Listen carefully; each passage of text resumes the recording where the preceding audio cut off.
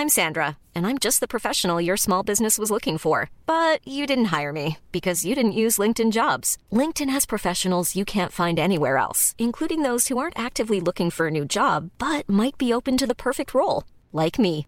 In a given month, over 70% of LinkedIn users don't visit other leading job sites. So if you're not looking on LinkedIn, you'll miss out on great candidates like Sandra. Start hiring professionals like a professional. Post your free job on linkedin.com/people today.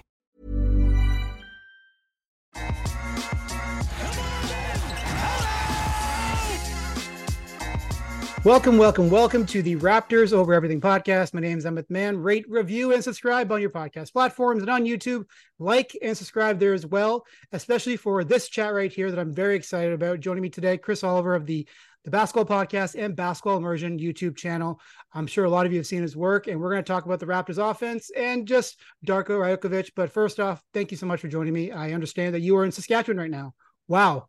Well, wonderful to be here. And I haven't been back in Canada in over a year. So not only am I back in Canada finally, but I am talking about my favorite team, the Toronto Raptors, and just so fun to be able to talk. And, I've read your work. I've listened to your work. It's just great stuff. It's awesome to have so much great coverage of the Raptors. I appreciate it. What are you doing in Saskatchewan right now?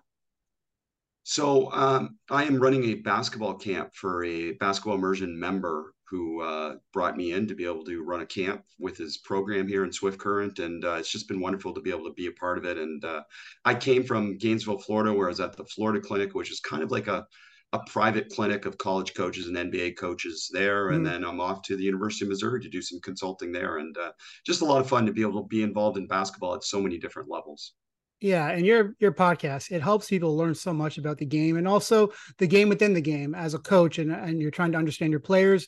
How do you win every single possession, every single second of a shot clock? It's so informative, and the unique perspectives you get is such a range of people, and everyone is so thoughtful with their answers. Like if you're looking to learn more about basketball, like it's a great podcast to listen to, and also everything you do on YouTube too is terrific. Well, thank you. I mean, my intent was originally just to share the game and as authentically as possible, and to be able to have real coaching conversations with coaches as well. And I think that's really the part that's been the best, is that so many coaches that have come on the podcast have just been so intent on sharing authentically what they do, and just a real fun experience to be able to be involved at that level. Sure. And segue alert, one of the coaches you did talk to a few years ago in 2020, I believe, was Darko Rajokovic. And we were joking before we started recording that when he was hired, people knew very little about him. And I had done my own little research, but then people stumbled upon the podcast that you did with him, and it was very detailed. And we learned a lot about him. And since that, we haven't learned too much about Darko and his system. He's being very secretive. Understandably, right? This is a big moment for him, but I'm curious on what your takeaways were from that discussion you had with him. Well, first off, I met Darko when, he was at Oklahoma City, and, many mutual kind of acquaintances and friends and just different people. And we've had a chance to connect a few times in person, but certainly as I talk about this, most of my references back are the same as yours, which is back to that podcast. And, since then, certainly we've kept in touch, but I have no real necessarily insight specifically in terms of what he's going to do. But I think the philosophy that he shared there was authentic, and it's pretty much, I think, what he's going to try and do, because everything you read too in terms of his hiring was related to him just creating a better culture, a better environment for players, especially around player development, and empowering players maybe a little bit more to be able to play with more freedom as well. And those things really stood out in the podcast. I think the one thing that really stood out was this concept of psychological safety, which is the undertone, I think, of the whole podcast for him. And I believe it's the undertone of what he's going to try and bring to the Raptors. And it's just this feeling for players that they are safe and they belong, and that they can ask questions, they can speak up, they can take risks without being punished, and in fact, be encouraged to do that. And I believe that that's the part ultimately that people don't connect enough to player development. Yeah, there's doing the repetitions, but the main thing is, do they have the safety from the coach, from the organization, to be able to not only even try those things, but also apply those things in game situations? And, everything that he talked about on that podcast was really in support of that he was okay with them making mistakes, and he wanted them to be vulnerable because he wanted to be vulnerable himself and make it more of a shared experience. Sure. And from what we have gathered over the past little while, and what we've seen too, is that I enjoy seeing assistant coaches join fellow assistant coaches when they make that jump. And so in Monty Williams' case, they're both coaching together, and then Monty gets head coaching job. He's like, I want Darko to come with me. And then Taylor Jenkins has said nothing but good things about Darko, and all these success stories of players he has worked with within Memphis, within Phoenix. It seems like he really cares about people. And that is like a genuine part of who he is, his character. And from there, once you have that foundation, there's the willingness to be vulnerable, myself and yourself. And then we just keep on growing possession by possession, as I mentioned earlier, and day by day. And now I do wonder what that looks like with the Toronto Raptors this upcoming season, because, Nick Nurse, probably to a fault, to a degree, is that he was all about winning. He wanted to win. And unless you were able to be into that top 8 where he felt like you were going to be contributing, probably you didn't play that much. And that's why you saw a lot of starters. They were in the 38, 39, 42 minutes. Pascal Siakam is still probably tired from the season that he just had. But this upcoming season, I don't think that's going to be the case with Darko. And I'm curious to see what it looks like, especially with some players who they could probably use just a change of scenery or a change of atmosphere. And I think the Raptors sensed that through the decision that they made to bring on Darko. From your podcast that you did with them, let's go through some of like the point form notes that you feel like the Raptors are going to be showing and displaying with their half court offense and offensive philosophy this upcoming year. Well, just in support of what you're saying first is, the type of person he is. I believe that's authentic. From what you've heard, from what you saw, press conferences, etc. Like he is genuinely that type of person. He's very humble, and he comes from a place of humility because of his upbringing as well. And quite the journey to be able to get where he is. And I know he's humbled by that. And I think that's really the approach that you want. And when I speak and when you speak, I mean, it's not meant to be like we're not putting Darko up to put anyone else down. Because as you just referred to with Coach Nurse and coaching in general, just from a coach's perspective, I'll just say, man, there's no coach that's trying to do bad things. Like absolutely not. Yep. They're trying to do their best. And as you know, sometimes things don't work out. And then that comes back to what you just asked. And I think no matter what Darko does, the number one thing for success in the NBA for any coach is buy-in. Just buy-in. So he first has to connect with players at a relationship level to be able to get them to be able to buy in, and not just buy in terms of executing, but buy in terms of listening, in terms of, the different roles, the different things that he's going to ask them to do. Yeah. And development can't happen without buy-in. So I think that's a big thing that shone through. And then getting specifically into some of the tactical stuff. I mean, I think we all read it and we all know like 0.5 is the buzzword in basketball, but maybe a lot of people don't understand why 0.5 seconds is so important on offense, where the ball doesn't stick. And I think we saw that last year with the Raptors offense, a lot of isolation, a lot of stick of the ball. And they're going to try and get into ball movement and making quick decisions. And what that means is essentially that most coaches talk about defensively, a defender trying to control the first second. So a defender can control the first second of a catch, then they can control the offensive player. Yeah. So the offense is trying to counter that by trying to make their decision. And it goes like this: I perceive, I decide, and then I execute. So my perception and decision part is trying to happen in that 0.5 so that I can execute the skill immediately.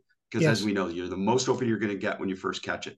So that 0.5 concept is the concept of the ball movement, the player movement, all those different things that I think Raptor fans, you and me, and everyone that's been around that organization, that's what they want to see. So that comes from kind of that philosophy as an undertone. And then how do you actually do that? Well, you do that by supporting your principles of play, and your principles of play around specifically his conceptual type of offense, which is what he talked about a lot in the podcast, is this concept of not having necessarily specific set plays all the time. Certainly you have set plays, you have special situations, you have plays for specific players where they must do this, but generally he's going to create an environment of possibilities rather than musts. Meaning when Pascal Siakam catches the ball, here's some possibilities in this situation instead of you must do this and only this. And that's very limiting for a player. So he's going to try and give them some permission and freedom to be able to explore their possibilities within each situation. And that's really what we mean by conceptual offense, and then connecting that 0.5 seconds. Sure. And just some numbers going into this upcoming season. Last year, the Raptors were 22nd in off-ball screening frequency. They were 10th in isolation frequency, although they were also 25th in points per possession in those sets. 6th in cut frequency, good. 25th again in points per possession in those situations. And once again, 7th in post-up frequency. And once again, 25th, funny enough, in points per possession in those situations. So that kind of is the Raptors offense in a nutshell. There were cutting. There was isolation, there were post-ups, but was it the right kind of cutting and the off-ball movement, the stagnant nature of the offense? And I mentioned earlier, and I echo your point that this isn't necessarily about, bashing on Nick Nurse for how things went. I think there was a reason why he coached the way he did and why he had the philosophy that he did. It just didn't work out the way that we wanted to. And also injuries were a problem. And the lack of 3-point shooting on the roster from top to bottom is a problem for not just the Raptors, for any franchise. And some guys, as we mentioned, they had off years, and you're hoping that they do rebound this upcoming season. So then I was just watching the Canada and France game, the FIBA game, which was awesome and a great thing to see. Like, geez, Canada won their first FIBA World Cup game in however long. But the buy-in that I saw from the whole team was what really stood out. And I think that this is a team, talking about Team Canada, the roles are very simple to define because of the personnel that they have. Shea Gilgeous-Alexander is going to be your number one option. RJ Barrett is a great number two. Brooks, Lou Dort, Kelly Olynyk is just made for FIBA. And so everything kind of fits with that. But with the Raptors, that's not necessarily the case. And that could be harder to get players into roles. And the buy-in, as you mentioned a moment ago, is going to be so pivotal to the Raptors' success this season offensively. And I wonder what you think. How do you do that? How do you get players to buy into a role? And now Darko's going to have his own vision, but generally speaking, there has to be a give and take between a player and a coach. So that way they're buying into the role, and also they're getting a little bit for themselves too. Well, a lot of mini conversations. Yeah. A lot of mini conversations. And I think sometimes we portray coaching as a big conversation, a big speech to the team, but it's just constant. And that's the hard part about coaching, to be honest, is that there's not just pre-practice, not just in practice, there's post-practice, and especially aftercare. This concept of being able to constantly communicate with your players. Yeah. And I think that's where a lot of breakdown probably happens, in a coach nurse type of system, possibly, is that it's just much harder to do that with that type of team that he had this year versus if we look back and reflect on that championship team. I think Nick Nurse's brilliance as a coach is his adaptability. Yeah. And his ability to be able to adapt on the fly. And I think it's well documented. I mean, he's one of the best ever. And, it's easier to do that with a Kawhi Leonard, a Paul Gasol, a Kyle Lowry, all these different guys that he had on that team. Marc Gasol, I said Paul. But you get that, is that he tried to do some of that stuff, I think, especially defensively this year. And it's just much harder with this roster because it's not as an experienced roster, which connects back to your point and what you kind of asked. And that's this concept of how do you get buy-in? Well, I think it's easier to get buy-in because, like Team Canada doesn't have the best 10 basketball players in Canada. They have a great blend of the best players in the world and some players that probably aren't the best players in the world, but are great in their role. And I think that's really going to be easier, I believe, on this Raptor roster because I think it's a little bit more defined in that way. The challenge that I throw out to you and to everyone else is to really, you throw out those numbers, which are awesome. Who's going to run pick and roll? I mean, no matter what, I think it's 80 possessions on average in offense. And generally teams are averaging 60, 70 possessions of pick and roll. So it's like, who's running pick and roll? And if they're not running pick and roll, what are they doing to be able to create space and advantage? And I think that's going to be a curiosity for all of us to be able to see.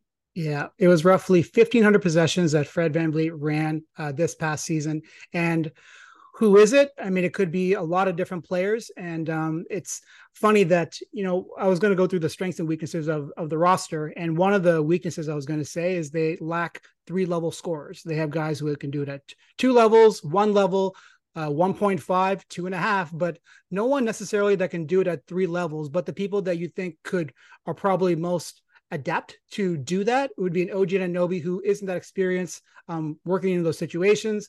His ball handling is a little bit up and down, and Gary Trent Jr., who doesn't necessarily have the downhill threat, but clearly he's got a pull-up shooting threat. And Dennis Schroeder, who they brought in, you want to believe that any good pick and roll is probably going to force a team to go over on some screens. And I don't think the Raptors have anyone necessarily that's going to make a team do that. However, Dennis, I mean, this is a great opportunity for him. He's got a prior relationship with Darko from OKC. And I'm curious what you think. How could that work with a Dennis Schroeder and a Jakob Poeltl in a pick and roll situation? Dennis, he's got a floater. He can get downhill. On the podcast with Darko, he had mentioned high ball screens. That is advantageous for a Dennis Schroeder who's, got such a lightning fast speed going downhill. But again, he is lacking the 3-point shot. And perhaps something changes upcoming season. A new role, a new team does do a lot for one player. But for a Dennis Schroeder and a Jakob Poeltl, what are the advantages of a pick and roll combo like that, and also some of the weaknesses? Well, the weaknesses you said already, which is like, how are they going to get covered? Like, there's going to be potentially a lot of drop coverage, a lot of players going under potentially on the pick and roll as well. And I think that applies for the whole Raptor team. I mean, I think we know who the shooters are, and we know who potentially are not the shooters. Yeah. So, that comes back to a little bit of game planning as well in terms of the offensive scheme, is like, how are we going to get players into space? And pick and roll is certainly one of those ways, because you can draw two to the ball. And the problem is, obviously, if you can't shoot behind the pick and roll, or you can't create big advantages at the rim, then it's a question of, you're not drawing any type of help off the ball, and you're not drawing two players. So I think the Raptors have possibilities to be able to do that in different ways. They can do some different things to be able to try and create space, especially at a 5-out, and some different types of across actions or cutting actions that cut across the face of the ball. So go screening it or brush screening it instead of actually setting the screen, to be able to create space for players to be able to get more downhill. And you look at that roster and you go, okay, well, there's certain guys that would be better getting into space rather than actually drawing two. And they might do something like that to be able to create those advantages. But, we think about Fred and how tremendous he was, and obviously an NBA champion and all those different things, and he's going to be missed. But he wasn't the perfect point guard either, because he didn't consistently put pressure on the rim either. And I think that was the big thing that was lacking with this whole roster, is that, if you're not going to shoot a ton of threes, you got to put pressure on the rim. And you can do that, as you alluded to, from cutting. You can do that from driving. And you can do that from different types of situations where advantages off the ball are created from, say, a situation. Instead of running the pick and roll, you run a pass and cut action. So to me, I look at this roster and I go, they're probably more set up to be able to run a lot more gets and a lot of more creativity off of zooms and different types of handoffs than off of pure pick and rolls. And I'll be curious to see what their pick and roll numbers are early in the year, because that's going to really reflect kind of their style of play. Because they don't have a true kind of, pick and roll ball handler, even though Poeltl's really good, I think, off the roll. How are they going to get him some short roll catches, where I think he's pretty good as well? And that's another way to be able to obviously create space and draw too, is to be able to pass to those short roll situations. Sure. And Jakob Poeltl, he is a great player, but also, scoring from 15 feet, 20 feet isn't necessarily his strength, which is another way in which you're able to spread out a defense. We remember the Kyle Lowry, Serge Ibaka pick and roll, how potent it was, because Serge could roll into a 3-point shot. He could roll into a mid-range jumper, and they just had a chemistry that was a beautiful thing that I miss dearly. Going into some of the other weaknesses. Well, as much as you say versatile, no, as much as you said versatile, like, we think they're versatile on defense. And I think Darko referred to that in a press conference, even, where he talked about their versatility.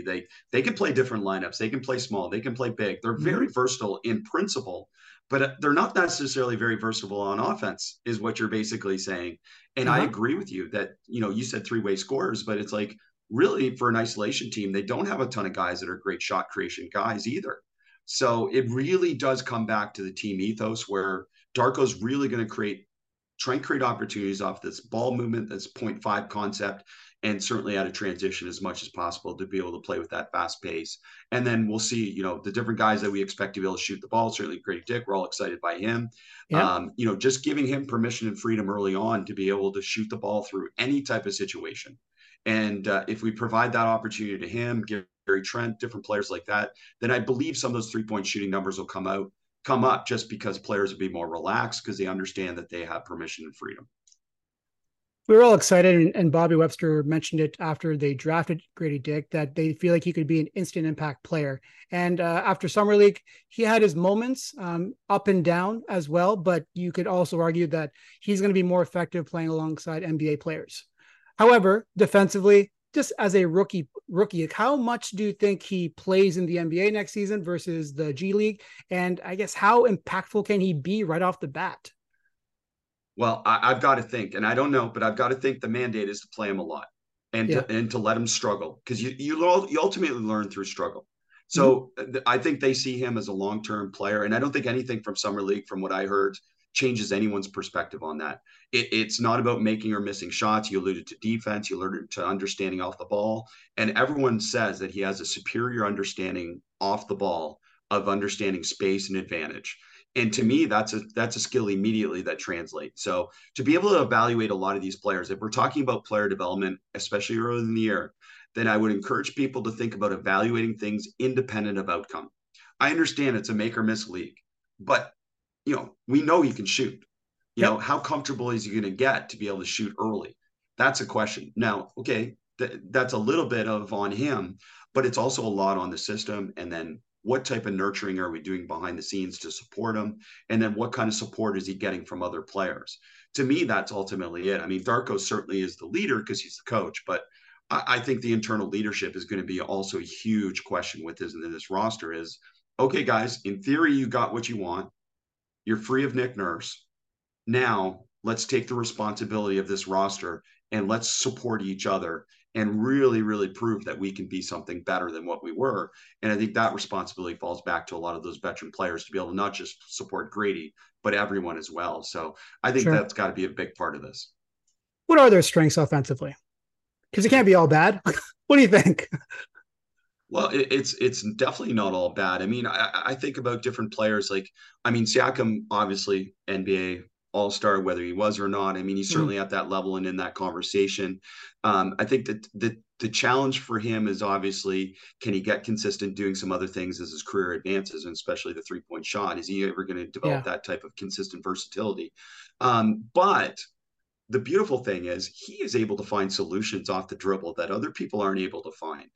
And I think that's what we're looking for from players like him and Scotty Barnes. And, can OG develop a little bit more of that attack to closeout mentality to be able to attack in space? I mean, he's the one guy that in theory, again, the 3-and-D type of mentality, does he get closed out a little bit harder? Grady Dick, does he get closed out a little bit harder? Other players Mm-hmm. get closed out short on because they don't shoot the ball as well, but those guys get closed out a little bit harder. Can they develop that versatility, be able to attack down speed? In terms of that off the ball attack to close out and be able to create advantages that way. Some guys are straight line guys. Some guys are obviously a little bit more, attack and counter guys. And I think we got to see that mentality of these players early on. If they get space, then what are they going to do in that space? Attack direct, try and put pressure on the rim, draw Mm-hmm. two, pass, don't draw two, score. So I think the roster has a lot of potential to be able to do those things. And I do think they have a lot of versatility in terms of that. And as I said, a little bit playing a little bit more of inverted matchups as well. Like you talk about small ball, you talk about different things like that, but I think they have the potential to run a lot of like inverted pick and roll might be more, Mm-hmm. a guard, maybe Grady Dick setting the pick and roll for Pascal Siakam. And now you're changing the whole perspective. Now you're not switching. Probably you got to make sure you connect to Grady Dick after he sets it, because obviously he's a pick and pop guy. And you Yeah. look for different things like that where they can manipulate the game a little bit by playing a little bit different or a little bit inverted. And I think they have some versatility to be able to do that. And then the third thing I think right away is they can be elite defensively. I really think this roster can be elite defensively. And as you know, and everyone knows, I mean, if you defend, then you've got a chance. And the question is, I know Nick Nurse was a big emphasis on, creating havoc a little bit, creating some steals, creating some disruption. Mm-hmm. And I don't know if Darko's going to do that or not, if they're going to be positional or they're going to emphasize, but they have some elite guys that be able to create advantages off the defense in terms of creating steals. And if that continues, then obviously that can heighten their offense as well. I want to get to a few more things that you said there, but focusing on OG and Anunoby for a second. Darko has talked about, and also Desmond Bane has talked about, the work that they did together.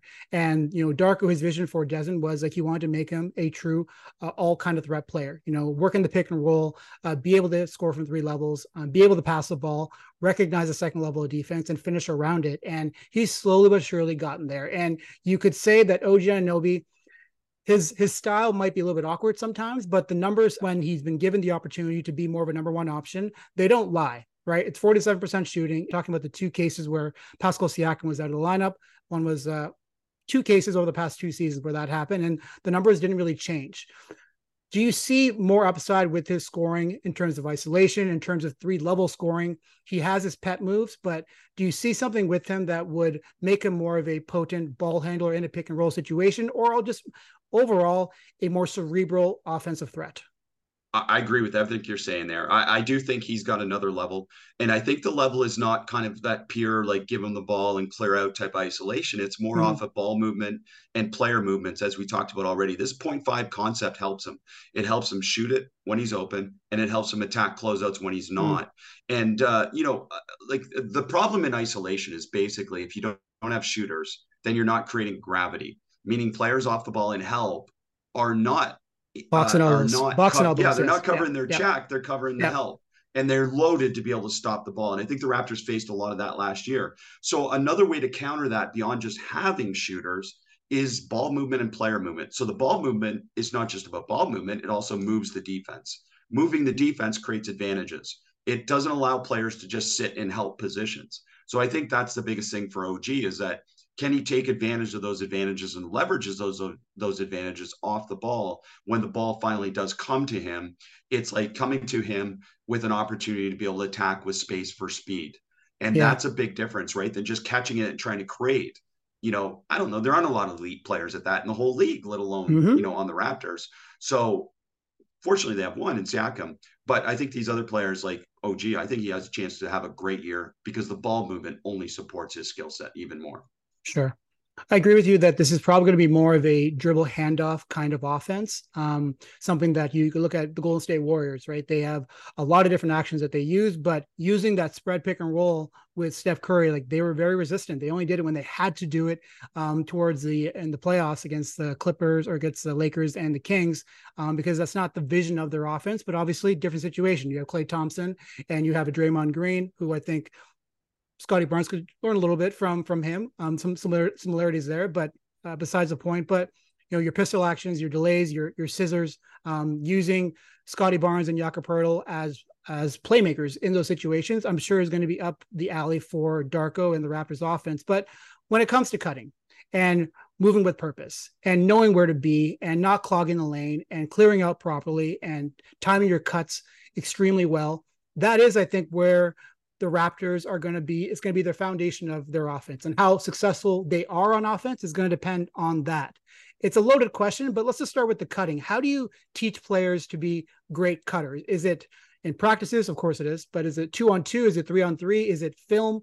How do you do it? I'm sure it's a meticulous process. It's a meticulous process. So a little bit of it is a template of a structure. So it's like, okay, in these situations, we prefer the 45 to cut. In these situations, we prefer the corner to cut. These type of cut philosophies are dictated certainly by the coach. So Darko will have a certain philosophy that he wants to emphasize certain cuts from different spots and different locations and different timing. So there's certainly that template that comes to it. Most of it comes back to a player and their decision. And I mean, all of basketball ultimately comes back to the decision. So, Mm-hmm. what's that decision based on? That decision is based on obviously not just reading your check, but reading the help as well and reading relative to the ball. Where's my space? And if we talk about an offensive principle, it starts with space. So, cutting is the same as you hear spacing all the time, spacing. That doesn't Yeah. mean just go stand in a spot in your space. It means you also seek and find space. And I want to Mm-hmm. say the other part that I want people to watch when they watch the Raptors is, and I believe this is something that can really help them, is are they going to be elite not just at cutting, but at respacing after the cut? Because a lot of opportunities, especially in the NBA, they don't come off that initial cut. That initial cut is another way to be able to draw two defenders, to be able to draw help. It's Mm-hmm. what happens after that cut. And to be able to get into space and then get out to space is something that can be elite for this team because they certainly Yeah. have some versatility in terms of positions and spots. So that's going to be a big part of it. And then you reference the dribble handoff part. And I think people can understand that, like, the difference, there are a lot of variable ways to be able to change angles on ball screens to be able to create an advantage. And I think when you refer to Golden State and Draymond, I mean, that's the amazing thing about what he does. He's able to be able to create some ridiculous angles for players. So if you're setting a dribble handoff for Steph Curry or Klay, obviously you're trying to get them a little bit behind the screen to be able to shoot it. And if you're setting some dribble handoffs for other guys, you're trying to get them at a little bit more angle to be able to go downhill. So those type of variations and being able to change angles on ball screens and dribble handoffs is Mhm. another thing to be able to watch for. And I'm sure it's something that they're working on all the time. And I do know for a fact the coaching staff is spending a lot of time with the players this summer, Mhm. to be able to spend some time on different things. And I'm sure those things are there. And then you said, how do you develop this? Well, yeah, film is a big part of it, sending clips and being able to see possibilities, but almost all of it has to come off of game-based play. And that's a big thing for me. If people follow me, they understand like playing basketball helps you get better at basketball. So whether it's Mhm. small-sided games at 2-on-2, 3-on-3, as you refer to, or it's a little bit more type of just disadvantage games, maybe it's 5-on-4, 5-on-3, there's different types of advantages. It's being able to seek and find those advantages and then leverage them. And that's such a big part of this. And I imagine they're doing a lot of that. They're just not doing 1-on-0 workouts where people are dribbling in spots and shooting in spots. They're doing a lot of stuff that's working on these, connecting these principles of plays to their player development. Yeah. I'm not sure if it was on your podcast or not, but I think there was a case where Darko mentioned that he wants to get players to talk to each other. He doesn't want to be the voice in the room. He wants them to talk to each other. And he referenced a chat he had with Devin Booker and DeAndre Ayton. And slowly but surely, like, chat by chat, eventually it was those two handling the conversation. And I could see that being very much the case with players who have the roles of, I mean, everyone has the role to be cutters, but there are certain players that are going to be, they have their three pillars of what they offer to the Toronto Raptors and the cutting aspect. And it was the podcast he did with Mike Prada where he referenced Stan Van Gundy, said the lost art of cutting. It's so true. Chris Boucher might be the best cutter on the Toronto Raptors heading into next season.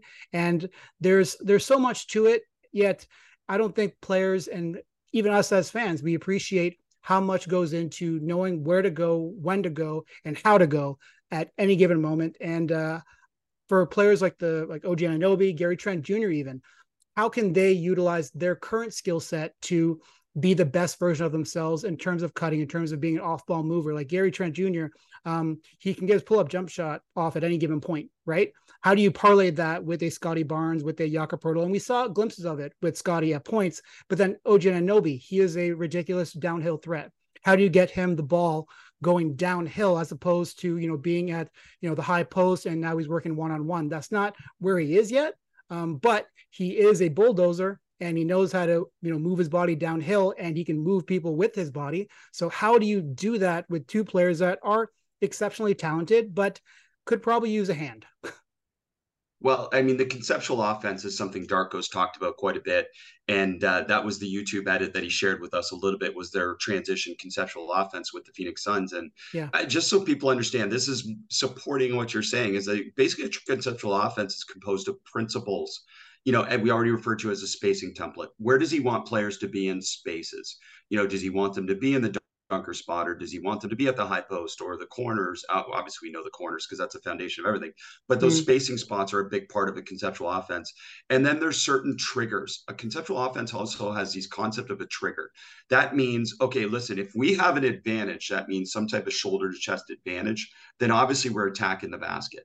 But if we're neutral, meaning chest to chest with someone, then what are we doing to try and create an advantage? A ball screen would be an example of a trigger. A lot can happen in the next 3 years. Like a chatbot may be your new best friend. But what won't change? Needing health insurance. United Healthcare Tri-Term Medical Plans are available for these changing times. Underwritten by Golden Rule Insurance Company, they offer budget-friendly, flexible coverage for people who are in between jobs or missed open enrollment. The plans last nearly 3 years in some states, with access to a nationwide network of doctors and hospitals. So for whatever tomorrow brings, United Healthcare Tri-Term Medical Plans may be for you. Learn more at uh1.com. Hiring for your small business? If you're not looking for professionals on LinkedIn, you're looking in the wrong place. That's like looking for your car keys in a fish tank. LinkedIn helps you hire professionals you can't find anywhere else, even those who aren't actively searching for a new job but might be open to the perfect role. In a given month, over 70% of LinkedIn users don't even visit other leading job sites. So start looking in the right place. With LinkedIn, you can hire professionals like a professional. Post your free job on linkedin.com/people today. Dribble handoff is an example of a trigger. So these different types of triggers, maybe a flash to the pinch post or the high post is a trigger that would work for this team as well. So, but those things all sound great. But what it comes back to is what you just said. They ultimately, no matter what trigger they run and what spacing template they run, they have to have coverage solutions. So they have to have a solution to how they're being covered. So ultimately, that's very individual, right? The way OG is going to get covered versus the way Grady Dick's going to get covered versus the way Siakam's or Pirtle's going to get covered. So they have to find the covered solution that works for them. So yes, sometimes it's cutting, sometimes it's holding a spot. And the nuances of that are just incredible. But mostly they're based on, again, as we said, the template that they're giving them, the principles that they're playing with, and then the individual player. Now, how does this all connect back? To play this type of conceptual offense, you have to give ownership and freedom to the players first and foremost. So that's also what we're looking for. Is Grady Dick's a great example. On the sideline, when Grady Dick shoots an open three or he shoots a three and he misses, is Darko reacting to that, or is he coach clapping? Meaning, regardless of whether the shot went in, he's going, great shot, great shot. Like he's clapping already because he knows that's the right decision. To me, that's what you're going to see a lot more. Players are going to be a little bit freer to be able to take ownership. And you refer to it in terms of a little bit of leadership, but it's also this ownership in terms of, hey, this is your offense. We're giving you the template. We're giving you the principles, but we're not going to restrict you to the point that, hey, this player's getting 25 shots. This player's getting 17 shots. We already know who's going to shoot the most on this team. And there's never been a team I've ever coached where the best players don't shoot the most, whether I've said it or not, because players are smart and they know. And that's the level of elite players that you've got on this roster. So the ownership and freedom to the players. And to be truthful, many coaches are scared to do that, but I think the results can be incredible. And I think Darko will approach it from that perspective that the coach can't control everything. It's simply impossible, given the players, especially on this roster and in that league and how talented they are. So he's going to let them play the game and make decisions. And that's where a lot of this cutting is going to evolve from. I think you're going to see an increase in quality cuts because players are going to feel ownership and, as we said, a little bit of freedom to be able to do it. When it comes to being a shooter and then using a screening to create your advantages and also advantages for your teammates. And now I'm looking specifically at a Grady Dick, at a Gary Trent Jr. You could, put a few more names in there. Otto Porter Jr., hopefully he's healthy this season. He would be another one. What are the keys to a shooter being a good screener? Because it works both ways. Like you're helping yourself, but you're also helping your team. Well, I mean, every decision that happens in a game is obviously determined first by a decision based on how you're being covered. So the covered solution. Like if your defender's pressing up on you and denying you access to the screen, you reject and go backdoor. If your defender is playing off of you, then you get a chance to get to the screen. And then once you get to the screen, you have a decision at the point of the screen based on where the space is. And obviously your teammate is an active participant. And we want to say this, it's not just your teammate who's setting the screen. It's also the passer's an active participant and the players off the ball as well. And it's all basically based on perception and decision relative to, again, reading this, where's the space and then where's the advantage. So to me, it's this beautiful synergy that exists when it's being done right, and that players are supporting each other in this really active way. And it's really beautiful basketball. And, I think back in the day, and I don't know how old you are, but I'm pretty old. So like we used to back in the day used to be like, how do you come out? Like Grady Dick would be debated like, oh, he comes off the screen. Is he inside foot? Is he dominant foot? Is he permanent pivot? Like all these different things. But I think the best thing nowadays is adaptability. So when I look at a player, I look at how adaptable are they to different situations. And that's really, when I've watched him play, I look at him and I go, man, that guy's really adaptable. He's really good at seeing, oh, somebody's trying to cut off my angle. Okay, I'll just flare into space without a screen and find space. And I think it's going to be a lot of fun. But I think the challenge for the roster is, are they going to appreciate that and support that in terms of being able to make that pass rather than obviously hold the ball for that extra second, which takes away those advantages. And that generally applies to the whole roster. But that's going to be the biggest thing early is how much do they keep that ball moving and create that advantage. What are your thoughts on something like this? So when Grady Dick was drafted and Bill Self, he did a press availability, and I'd asked him, like, what are some of the pet plays for Grady Dick? How did you best utilize him? And he mentioned the pinch post. A set like that requires side clearing, but we're also talking at the same time. And once you clear a side, like it does become a little bit stagnant, right? There's some off-ball movement that you can do, but you are also congesting one side of the court. So how do you incorporate side clearing, which would be a great way to get some of these players open, and also just to give a Scotty Barnes, which we're going to get to in a second, room for a post up, or Pascal Siakam if there's a matchup that makes sense for him. How do you do that while also maintaining the 0.5 style and the foundation of your offense? So this is where it's going to be interesting to see. Like Darko clearly has been in the NBA for a very long time. So Yes. it's not, but his roots are Europe. And I know his love and passion for the game still goes back to a lot of European basketball, and certainly being involved with the Serbian national team and different things like that over the years. He's done all those things. So a foundation of European basketball is masking actions. Masking actions are basically actions before the action. So we're just going to mask this main action with some movement prior to the main action. Yeah. So to me, it's thinking about things like that. In your example, it's like, okay, instead of coming straight down into pinch, post, flash, and entry with everyone else standing around, is there going to be some movement prior to that action? It doesn't have to be a lot of action. Obviously in Europe, some of it gets pretty crazy with, I can't believe how many actions. Five actions in one set is crazy. I love it. And I think that, I know, I think that's why we all love watching it. It's like, oh my God, that's pretty impressive that they do all that. But, I think in the NBA, I think it's been proven through the years and certainly through a lot of the analytics that like getting as direct as possible to your best player in the best action you can get to is the best analytics for offensive efficiency. But what that doesn't take into account is that James Harden type of offense. It doesn't take into account the fact that you want your whole team to be bought in.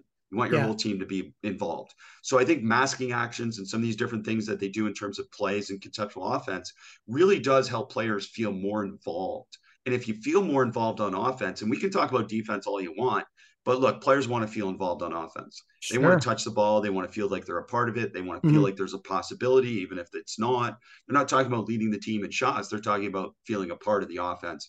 And I think that's really the part that you're talking about there is that, look, there's a lot of different ways to be able to create movement and have people feel like they're involved prior to the main action. And I think we'll probably see some of that influence from Europe, from Darko, in terms of a lot of the set actions that they do. I think the Raptors they lack guard depth, right? I think it was by design. They wanted versatile forward types that, across all the boards, and that way they can guard all 5 positions and so forth. But with that, you kind of lack nimble movers, like quick twitch movers. And with cutting, that is very important, right? That means 1 second difference between a cut working or not working. However, at the same time, they do have a lot of really high level basketball minds in their starting lineup, and also throughout their roster. I mean, OG Anunoby, Pascal Siakam, Jakob Poeltl, Scotty Barnes, Gary Trent Jr. in his own way too. These are people that can think the game at a very high level. And so that gives me hope that while the speed may not be there necessarily with some of the cuts, with some of the Iverson cuts, and just if you're coming off a couple of staggers, and maybe it's not enough to bend the defense, but there's going to be the wherewithal between some of those screeners that, okay, maybe I'm going to flash to the paint and maybe I'll be found. And that gives me hope. Like, it's easy for us to stand here and say, okay, well, the Raptors don't have shooting. They didn't have shooting last season, so it's not going to work. It's going to be very similar. But I want to give some of these players some credit that if you give them the opportunity to use their minds and develop the minds and make some mistakes, that they're going to find a way to help the Raptors have a middle tier offense, which I think would be a good step for them. Definitely. I mean, that'd be a big step for them, because I think again, I mean, look, I think our expectations are pretty tempered for this group in some ways, in the sense that maybe they're not an NBA championship contender, but I mean, we certainly expect that they should be a playoff contender. And I think that's the expectation within the organization. And then from there, how good can they get? How good can they get offensively is obviously the biggest part of this. So I love that you reference basketball IQ. And I think that's really a word that we all throw around like that. Yeah, they have some smart players, but what does that actually mean? And to me, that means that they can search, decide, and execute really quickly relative to their advantage. Search, decide, and execute relative to their advantage. And obviously the same thing applies defensively. Search, decide, and execute relative to your defensive situation. So, if you think about OG and how elite he is at steals, that's because he has an incredible ability to be able to perceive and decide based on that search, decide, and execute. And to me, that's just it. It's like Darko's going to put him in situations where they get some freedom within a template and within these principles of play. And then from there, it's going to come back to, can they search and decide and execute relative to that? And I'm fascinated. I mean, I'll be honest, last year, the Raptors were not one of my favorite watches. And I think a lot of people who love Sure. watching basketball, Yeah. other than from a fan perspective, certainly they weren't one of my favorite watches. And you could see the frustration, not just from, Nick Nurse, you could tell from the players, and you could just see that for Mm. whatever reason, it wasn't working all the time. This is going to be the key part of it. I'm pretty sure early on is that Darko's going to get buy-in because of the style of play. And Mm-hmm. he's going to really connect players to that concept of being able to be free within this style of play, to be yourself. And the goal is always for any coach is to get your players to be the best version of themselves. And I think that's really what we're going to see. A lot of effort behind the scenes in terms of the staff on getting players to become the best version of themselves. The memory I have of what you're talking about is when the Raptors ran the weave. And I've never seen a more lackluster weave than the one that I've seen, because the weave, it can work, right? It's a great basketball set. And then you parlay that into a high ball screen. And then all of a sudden you got the defense shifting one way and you're going downhill the other. And it could be really, really fascinating result. But with the Raptors, I don't know if the players necessarily bought into some of the sets that they were running. And that is what it is. But with even Nick Nurse had this problem too, is you have Jakob Poeltl and Scotty Barnes, two non-3-point shooters in your front court. I think Pascal Siakam will be used as a floor spacer for better or for worse. We'll have to see how it goes. He shot pretty well from corner threes this past season. And I got to believe that it's only going to get better. However, with Jakob and Scotty Barnes, Scotty's early in his career. Jakob is a center who doesn't have a lot of range, but he's efficient around the rim. How do you space those two when they're on the court together? Wow. I mean, the classic example of modern basketball is what to do with two bigs that aren't necessarily great 3-point shooters. And Yeah. it is a real dilemma. I mean, it's easy to say put them in the dunker spots, but in the dunker spots, if it's two in the dunker spot or one in the dunker spot, then you're not following kind of a lot of the 5-out spacing, which is obviously what's supporting a lot of teams nowadays, is Mm-hmm. it's just creating more space and more gravity. If there's always a player in the dunker spot, it also means there's always a helper in the dunker spot. So the question is, off of any drive situation from the Raptors, because there isn't necessarily a lot of elite shooting on the perimeter, a lot of the defense can collapse. And if they're collapsing, they're taking away dunker spot, they're taking away drives, and now it comes back to kickouts and playing out of that. And that's where I think a lot of this kind of spacing, a lot of the usage of these guys has to come from their ability to be able to run kind of dribble handoffs and different types of zoom, stagger dribble handoff situations, zooms, to be able to create advantages. Because again, to just be able to stand at the dunker spot, it's just not a part of modern basketball that really helps. Now, to end in the dunker spot is different than starting there, and to be able to have a lot of versatility off of those kind of short rolls and different types of spacing, because let's say Poeltl is in the corner. A lot of situations is, I mean, again, back to your Golden State example. I mean, Draymond's a non-shooting big, and certainly sometimes they played with two non-shooting bigs, but Draymond's a unique non-shooting big because he's learned how to play in that 0.5 and never even consider the shot and immediately understand before he catches the ball where he's going to take that search, decide, and execute to an advantage to his team. Sometimes it's a dribble handoff, sometimes it's an inverted dribble handoff, sometimes it's a flip, sometimes it's a pitch, different things like that. And I mean, we already connected. I mean, Scotty Barnes has potential to be really elite at a lot of these things. And it's just a question of, is he willing to do it? Because what you can't do when you do that is you can't have the ball stick in your hands. You got to get it out of your hands quick with these quick kind of pitch and dribble handoff decisions, and then understand where to go after that, which is to get into space. Now, the other part of that is his teammates have to reward him. If he's going to do that for them, then they've got to find him when he gets back into space for speed, especially kind of closer to the basket, where you can take advantage of that. And, that's a whole next level concept, obviously. But I think that's what we hope to see with a lot of what those two guys are doing as the non-shooting bigs, to be able to play a lot more out of pitches and handoffs and, getting into space after those actions. Something Stephen Jones on Twitter had mentioned a few days ago is using some of these non-shooting bigs as off-ball screeners for shooters. Now the Raptors, they lack their shooters, but they do have some. And that's something that I'm curious if they experiment a little bit, is like you have Jakob Poeltl spaced at the 45, right? But then as the ball makes its way around the swing, now you have him, setting a back screen or something like that. Or as we're talking about, changing around the angles and finding ways to get players open and within the flow of the offense. I wonder if what that looks like with the Toronto Raptors. And for Scotty Barnes, we can get to it now. I did a podcast the other day with someone, and we were just talking about what Scotty's ideal role would be with the Raptors this upcoming season. And he is a high level reader. He makes fast decisions. He can his passing angles and windows are different from someone who's a lot smaller, a Fred VanVleet, for instance, because he's able to see over defenses with his 7'3" wingspan. What does Scotty's role look like in a year three that is pretty crucial for defining, I guess, silencing some critics, I would say? Well, and again, we know that development's nonlinear. So I think the reason for optimism, I think above anything else for Raptor fans, is Scotty Barnes, Gary Trent, Otto Porter. I mean, look at all these guys that, as you referenced at the beginning, didn't have great years relative to what were expectations. And I just think there's a lot of room for optimism because I do think Scotty's going to take a leap. I mean, that's the thing. I mean, one thing that you hear about him is that you never hear work ethic's an issue, right? You never hear that it's an issue in terms of the quality of person he is. So the intent and the discipline is there. So now it's just a question of being able to take those things and be able to put them in a situation where he can succeed. And that's on Darko and the staff and the template that they're going to play with. But I think it's also on the team to be able to, again, play better basketball together. All of these players, I look at them and go, yeah, they're going to be much better if they do things together. Because it's definitely, I mean, it was proved last year, but it's not an isolation roster. It really isn't. Even though, again, you referred to Siakam as probably a really elite isolation player.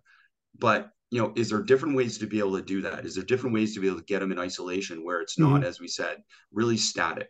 And for me, Scotty Barnes is a movement type player that is really good kind of at finding spaces off of kind of weird and different movements. Like he's not this typical catch it straight line drive guy. He's just really good at probing on a way. It's almost like a guard ball screen skill where they have that handle that they're able to kind of probe and find space at a moment and then take advantage of that with a burst of speed. I think Scotty has some really unique things to him, and I'm excited. I mean, I have no doubt that dude's been listening to everyone in a sense, and he's been ready. He's been ready kind of this offseason, and I'm sure the Raptor coaches have spent a lot of time with him in the offseason as well.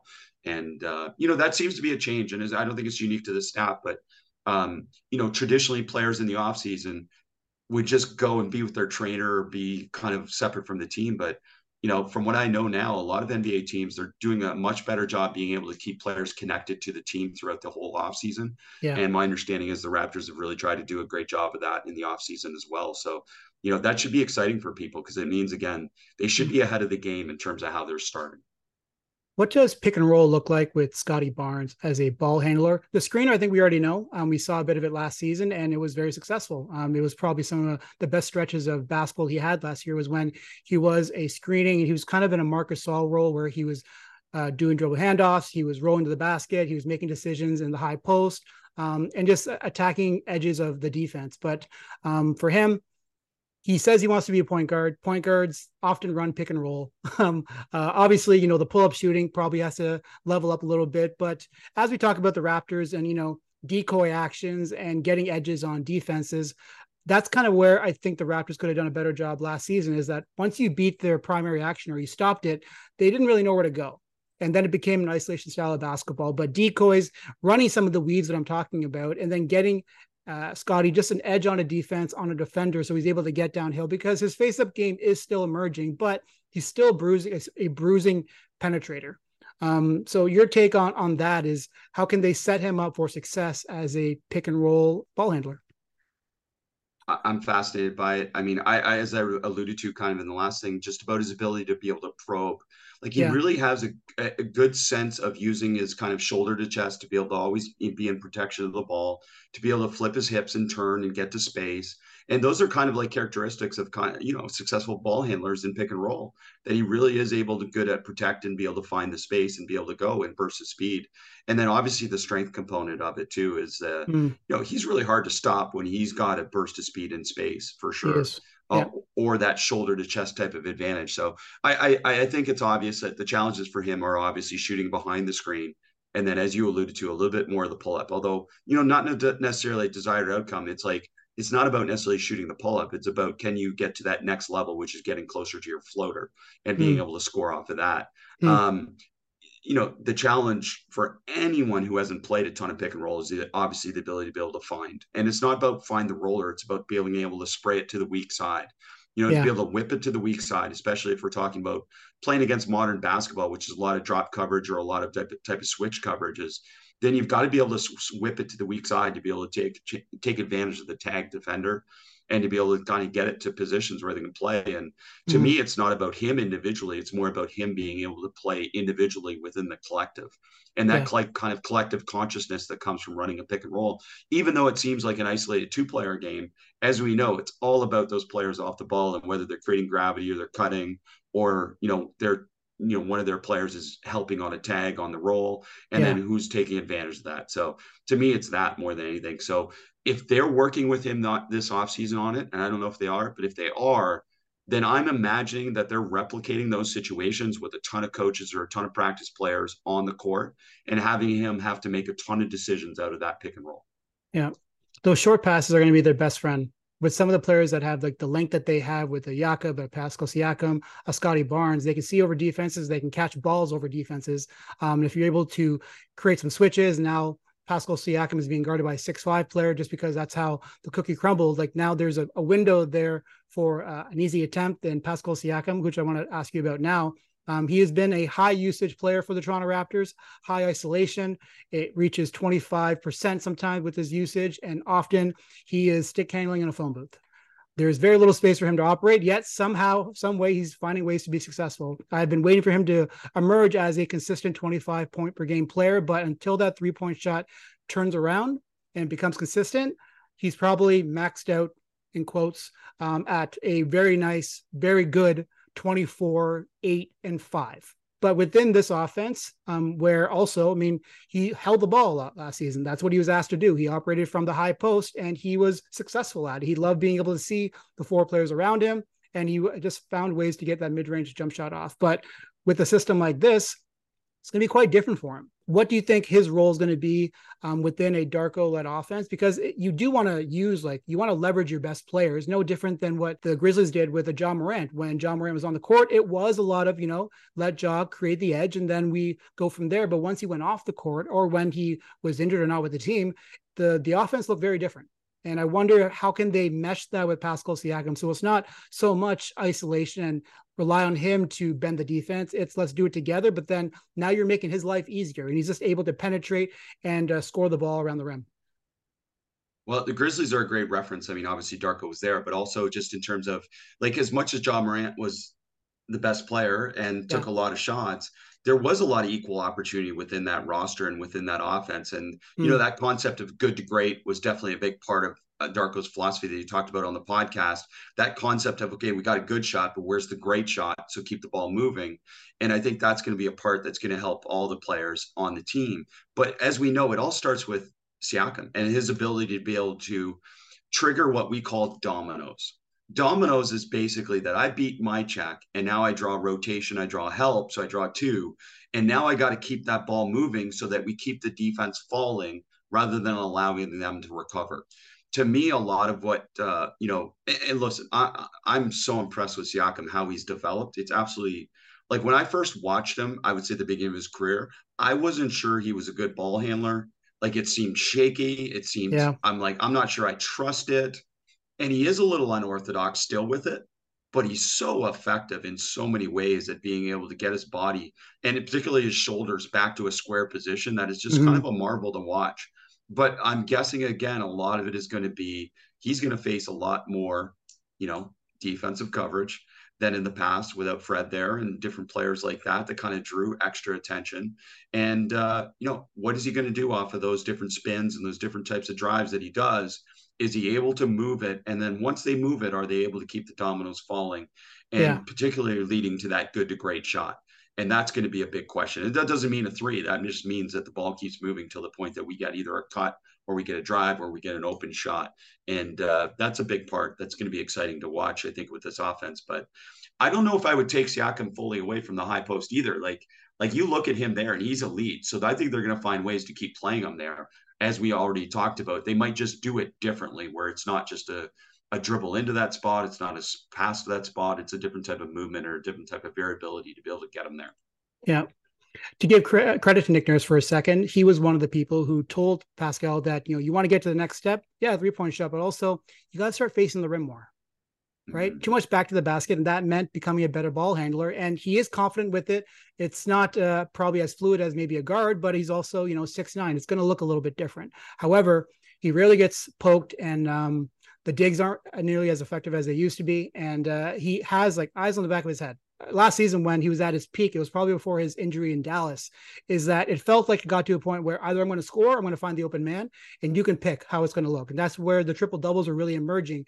And him finding the open man is less of my worry. It's about, is that open man going to make himself available at that precise moment when he has to be there? When Pascal makes a spinner, when he makes that jab step, or when another defender, the second defender, is making their way towards Pascal Siakam or inching towards them, who is going to flash into space, making themselves available? That's where kind of my worry is. But Pascal, if his 3-point shot does come around, he should have a very efficient season. And I want to see them play more in transition as much as they possibly can. They played a lot there last season too, but he's going to have a great year. Once again, I hope, at least. Can I bring this full circle then? Because I know Sure. cutting was on your mind. It seems to be on your mind all the time, 24/7, which is great. And cutting is such an important part of the game. And you just referenced that. And it's like, okay, the simplest thing is to think about a player off the ball.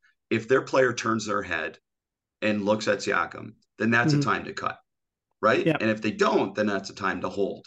And it's really just a question you said about, like, I mean, Siakam, as we said, like, it's so impressive how he's got good. One, how he's limited his spins because he was Yeah. getting attacked so early in his career, and two, how he's learned how to pass out of those situations, and it's And just counter. incredible. Yeah. And counter, yeah. And it's awesome. It's fun to watch. But as you said, so if a player cuts off the ball, it's not just about that player now. Okay, my player turns their head. It's not that they go double. Like, it's not always a double that draws help. It's also a player that just, their attention focuses on one player. So if a defender covering you loses focus and focus on Siakam, what are you going to do about it? And that would be a cut situation potentially, or as you alluded to, maybe an off the ball screen where now it's a flare or a hammer screen off the ball and different Yeah. things like that. So there are some creative ways to try and do it. As you said, the question still comes back to how are they going to do it, relative to kind of the strengths that they have, and so certainly they have some weaknesses that they have to kind of play and figure out. Yeah. Looking at their passing, so they're 23rd in assists per game last year, first in assist to turnover ratio. That was one of the hallmarks of what their team was. 8th in passes per game, 17th in potential assists, 5th in assisted points created. So you can see it that they were passing the ball. It's not that they were passing the ball, but it wasn't as effective. And also their ability to finish around the rim wasn't terrific. They were 16th there. Overall, 27th in true shooting percentage, 22nd in free throw attempts per game. So finishing around the basket has been one of the problems with this team, and that's development. That's it's actually having positive angles to attack the rim, because you can take an attempt at the rim, but it doesn't mean it was a good one, an accurate one, a high percentage one. So Darko has his work cut out for him. There's no question about that. I'm curious what you think about that, though. How do you help players finish better at the rim? That's actually another point. Well, number one, you got to get to the rim. And I think when I looked at the stats getting ready for this, I think one said there was 17th in drives. You got to drive more. That's really it, right? You can't settle for, a lot of the mid-range, a lot of the different types of shots. I mean, especially if we're talking about them being a non-shooting three, they've got to increase their drive rate. And that's a big part. And that's what we talked about with the 0.5 and the ball movement. That's going to hopefully increase their drive rate, because you can't finish if you don't get there. So getting there is number one. And then number two is just, again, being elite finishing at the rim has more to do with your decision, obviously, relative to not the player covering you, but those other players, and making those decisions relative to where the help is. And if I'm one-on-one, then I'm finishing. And if I'm one-on-two, then I'm passing, and that type of thing. And so you got to create those situations. You got to create those situations in player development. You got to create those situations in practice. And the one thing I do know, I can say unequivocally, practicing finishing 1-on-0 does nothing to improve finishing in a game. And I don't think that, and I think these players and certainly the coaching staff are smart enough to not be doing that. But you see a lot of trainer-driven stuff is a lot of 1-on-0 finishes. And this isn't meant to be anti-trainer. It's just literally, it's like, okay, I get it. That looks good. But in a game, before you shoot a layup or before you finish at the rim, you always have to go through this perception action coupling process, which is you perceive and decide relative to a player, whether it's your player, an off the ball player, before you even look at the rim. So if you're doing a lot of stuff on air unopposed, then you're never going to increase your ability to finish. You've got to do a lot of stuff in some type of way versus some type of distracting information or visual stimuli that causes you not to look at the rim and predetermine that you're going to finish. And I'm imagining, again, that they're creating those situations in player development. Vinay's there. He's a tremendous player development coach. And I think that's one of the reasons they brought him on board. In addition to being a good friend of Darko, he'll help a lot with trying to create those situations in practice. I think I have asked every question I could possibly ask you. I mean, there's probably more, but it's been an hour or so. So I just want to thank you for your time. If there's anything else you want to mention, anything else that you want to mention coming up for you. Otherwise, I've just enjoyed your time. It's been very informative. I hope people don't feel like we've been talking in circles, but so much of what the Raptors are going to be next season is going to be dependent on the situation and the players making the reads in those circumstances, in those sequences. And that's where the training of Darko and his team is going to be so important. The practices, the one-on-one moments, getting players to hone in on what their responsibilities are and having buy-in. Am I going to cut here or am I going to settle for a jump shot?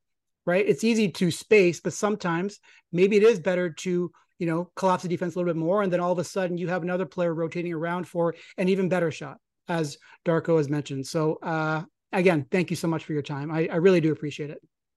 Well, I love this. I really enjoyed this. And maybe we should have a conversation once we start seeing them play. And, then we'll have more understanding and more answers or more possibilities for what the future kind of template is. But no, I just really enjoy that. And if anyone wants to continue the conversation, at B-Ball Immersion on Twitter and at Coach B-Ball Immersion on Instagram, hit me up to talk about this podcast or anything else in terms of basketball. Just love it. Love what you're doing. Love that we're sharing the game. And can you imagine? I can't imagine. I'm 50 now, but I can't imagine 20 years ago having this type of in-depth conversation with a media member about basketball.